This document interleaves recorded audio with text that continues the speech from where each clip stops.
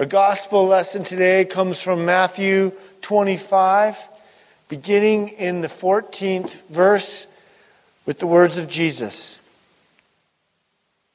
For it will be like a man going on a journey, who called his servants and entrusted to them his property. To one he gave 5 talents, to another 2, to another 1, to each according to his ability. Then he went away. He who had received the 5 talents went at once and traded with them, and made 5 talents more. So also he who had the 2 talents made 2 talents more. But he who had received the 1 talent went and dug it in the ground and hid his master's money. Now after a long time the master of those servants came and settled accounts with them. And he who had received the 5 talents came forward, bringing 5 talents more, saying, Master, you delivered to me 5 talents. Here I have made 5 talents more. His master said to him, Well done, good and faithful servant. You have been faithful over a little. I will set you over much. Enter into the joy of your master.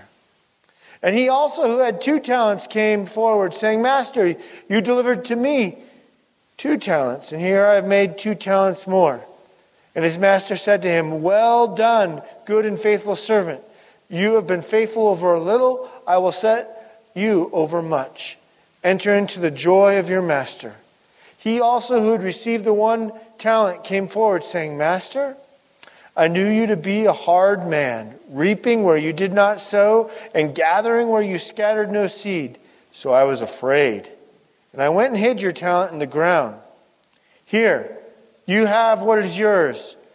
But this master answered him, You wicked and slothful servant, you knew that I reap where I have not sown and gather where I scattered no seed. Then you ought to have invested my money with the bankers, and at my coming I should have received what was my own with interest. So take the talent from him and give it to him who has the 10 talents. For to everyone who has will more be given, and he will have an abundance. But from the one who has not, even what he has will be taken away. And cast the worthless servant into the outer darkness. In that place there will be weeping and gnashing of teeth. The gospel of the Lord. Thanks be to God. Now you may be thinking, gospel of the Lord, weeping and gnashing of teeth? Well, let's dig in and discover how and why as we get into this text today.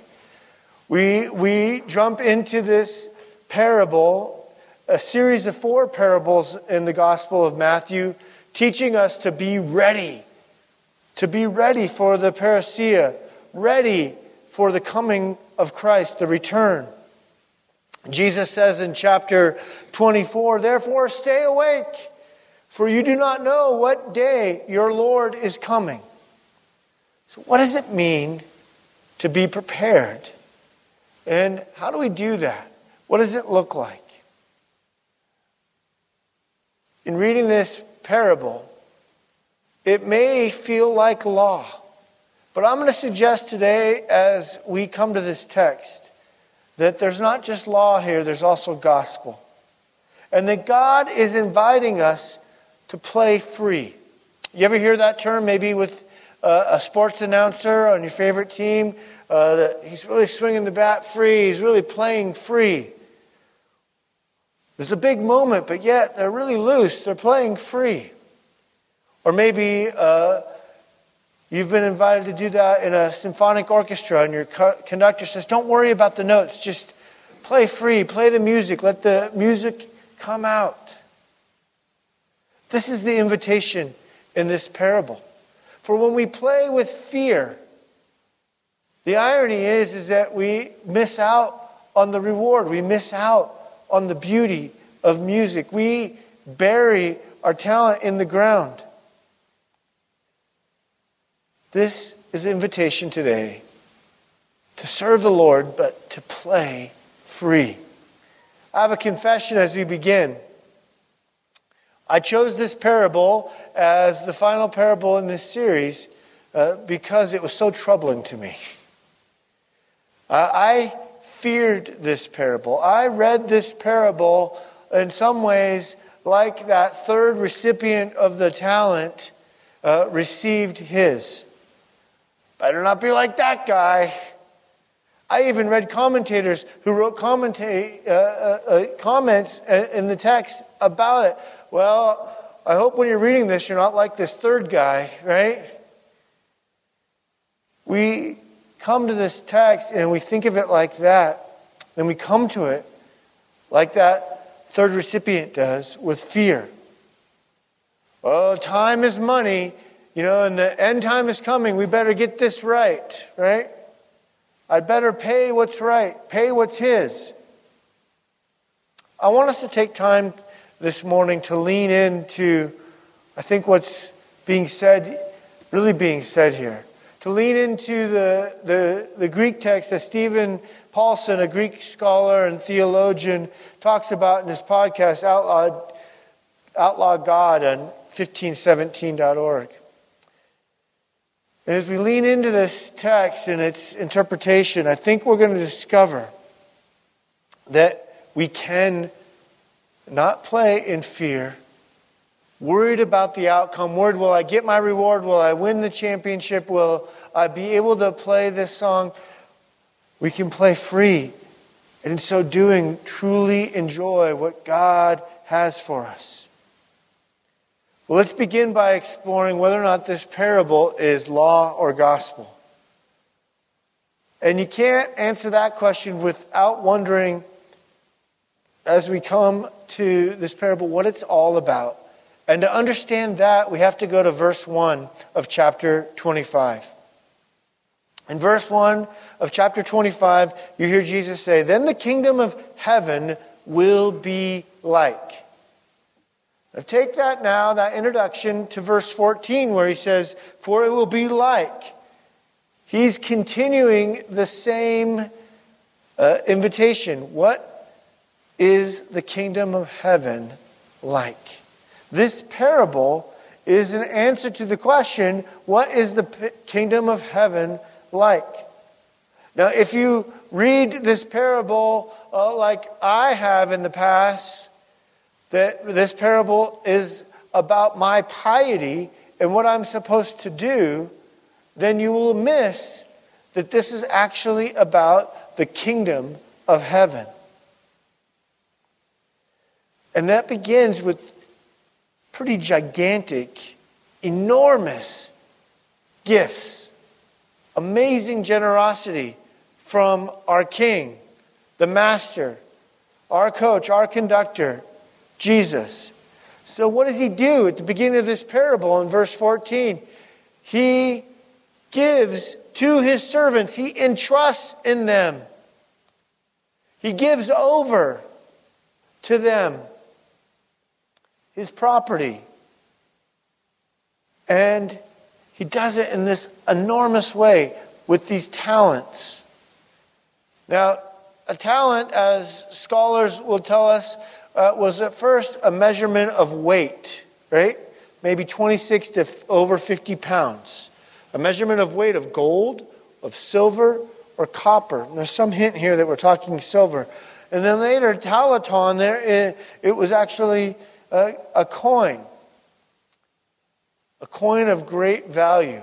So whether it's 50 pounds of silver, that's a lot, right? Or a coin worth much.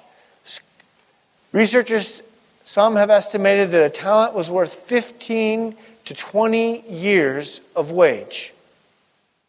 So whether you get one of those, two of those, or five of those, the point is, it's a lot of money, right? And it's a lot of responsibility. And the master entrusts these gifts to his servants.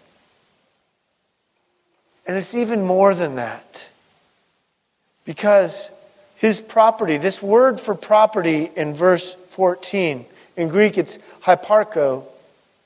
This word for property actually means, or can be translated not only as property, but also is used to talk about being. And so what we hear from our Master who comes to us, the Word made flesh, Jesus comes to us. And before he goes away, before he ascends, he gives us his very being, his body. He dies on the cross and rises from the dead and gives us the Holy Spirit. His very being is given to us. He comes to us fully. We're about to celebrate that coming at Christmas. And so what does he give? He doesn't just give us a lot of money. He gives us his very being. In verse 15, keep going. How does he give it? It seems kind of unfair. I mean, when he tells this parable in Luke, and scholars agree it's Jesus telling two different parables but riffing on the same theme, he uses minas instead and he gives everyone the equal amount. But here, it's not very fair at all. I mean, one guy gets 5 and one guy only gets 1? Come on. Not fair at all. And yet he says he gives, not unlike we hear in Romans 12, where, in echoing that, given according to the grace given to each of us, he gives according to their ability. According to their ability.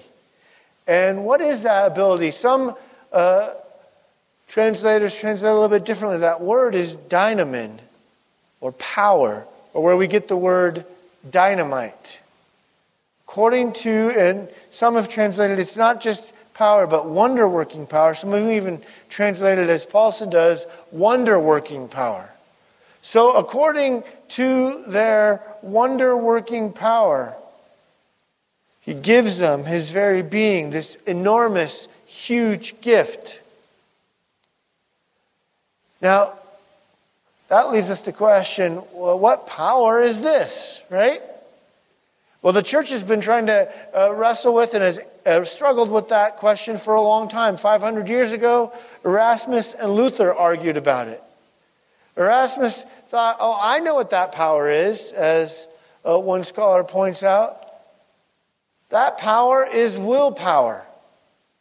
That power is my decision. And Luther says, hold up, wait a minute. I don't think so. I think what is being traded here, what is being exchanged, is something else. It's his very being. The Word made flesh, given to us, doing its work and performing. And so Luther will argue, and so will I, that it's not my willpower or yours that is the dynamin, the wonder-working power. It's the Word given to us in Christ. And so we hear that in verse 16 when we see that word for exchange. That once he traded with them, the exchange, it's a financial term, but it's also a word that says it does its work, it performs, it's effective. And the Scripture teaches us that the Word keeps its promises. It does its work. It's effective. This gift, the Word, His very being, this is the gift of the Master. Now, the parable doesn't tell us about what happens in between the time that the Master is away for a long time and until He comes again. The period that we're living in now. But when he returns at the parousia, we know that that word was effective. So we don't get to hear the stories of the ups and the downs of the investment of the work of this effective word. But we know that he keeps his promises exponential. Both the first recipient of 5 and the second recipient of 2 double their impact, right? They act immediately. They trust the coach who sent them on the playing field. They trust the conductor who lifts the baton. They trust the Master who invites them to let this gift do its work and perform. And so the Master calls him, God calls us good and faithful servants when we do that. That word pistos, that's translated trustworthy or faithful, interestingly, is also the same word we use in the New Testament and here for believing, for faith. And so what did these first two servants do? They, by faith, trusted in the gift that had been given to them, so therefore they were called good and faithful. Later in the next parable, as some will point out, that just to know that this isn't about the outcome of their impact that makes them declared good and faithful. Those who were good and faithful in the next parable didn't even know they were good and faithful when they were doing it, right? And so here we're reminded that the key matter, as Paul said, all right, is not their act, but his. It's pistos, it's faith. Luther's going to come at this later on. The issue of your time, is it either going to be law or gospel? Is it your deed or act?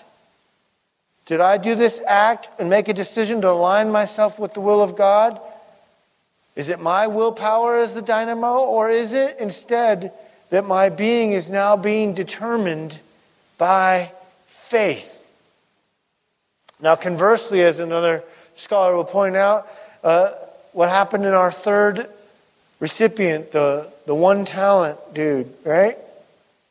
It's believed,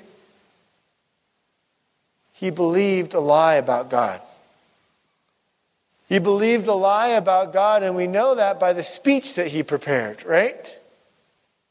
Now, it's a lot different than the speech that we heard prepared in the parable of the prodigal son. Even that prodigal knew that the father would have some form of mercy for him. He didn't expect the overwhelming mercy that he got, right?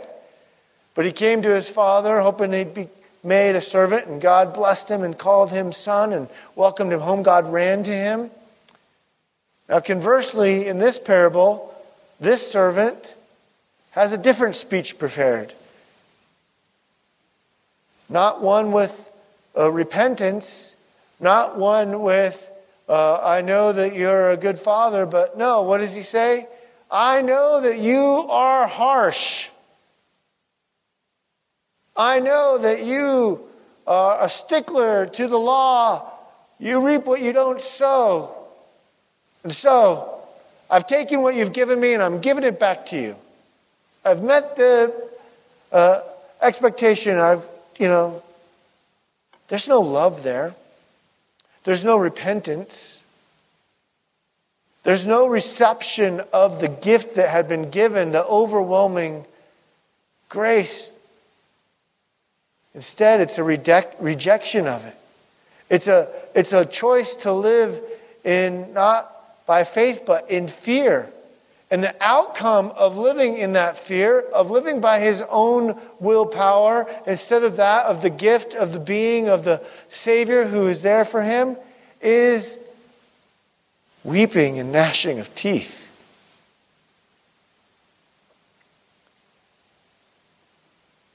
So the question for me, and I think for you, is how do we live? Are we living in fear? There's many of us that think that's what God's coming to do. He's a long-bearded, harsh God coming to crush us. Until we see Jesus. Are you fretting the minutes given to you? Are those minutes of law? Or are they minutes of gospel? Your time is money. And I didn't use this 1 minute right. I better get this right, or things won't be right. Or are you depending on the wonder-working power, the dynamo of God's word, the good news of the gospel, who gifts you with this time? And these minutes that we have are gifts. Gifts. It's so easy for me, and maybe it's easy for you to fall into the trap of reading this with fear. instead of reading this with the reception of the gospel and in faith. As we heard in the other parables, the fruitfulness is not up to us. It's just to scatter the seed and trust the word. Trust the Father who comes running for us. Trust the Master who began this parable by giving to us with enormous generosity. Notice the first two servants responded to the Master with fear and love, and the latter just fears and buries his gift. We reject and cast out that gift. We see the end result of that in this parable. But when we remember who has the power, that the word is effective, it does everything. Everything changes. And we can play free. We can get on the playing field of our lives as friend or parent or brother or sister or employer or employee and live out on that playing field. And what will God do when we play free? He will multiply it exponentially. It's not that we don't play or that we don't heed the Master's call to exchange and trade. It's that we do it out of faith and not fear. When the coach or the conductor puts us out to perform, we can do it with joy. Did you catch that? When we do it with faith, we enter in. Did you hear what Jesus said to those two? Enter into the joy of your Master. And so, friends, today, this morning, if you've been playing with fear and bearing a gift, I invite you to remember the enormity of God's grace that He has poured out. He has come and given His very being and poured out Himself to each of us. And yes, in the ascension, He has gone away for a while, but He is coming back. When He calls us to account for all of us who have received this overwhelming gift of generous grace and mercy through pistos, through faith, we will see at the end that He will double that impact through His word being effective. His word is the dynamo. His word is the power. It's not that we made it, we gained it. And so, you can know the love of the Master who invites you and me to divide law and gospel properly and see the usury of His gifts as fruitfulness, exponential impact. We can get on the playing field when we leave this place. Not with the worry of whether or not if my play will bring about the triumph or the success. And with the fear that might come from a harsh master. But we can play free, knowing our Savior. We can play free and see that double impact at the end. We can play free and enter into the joy of your Master. Amen.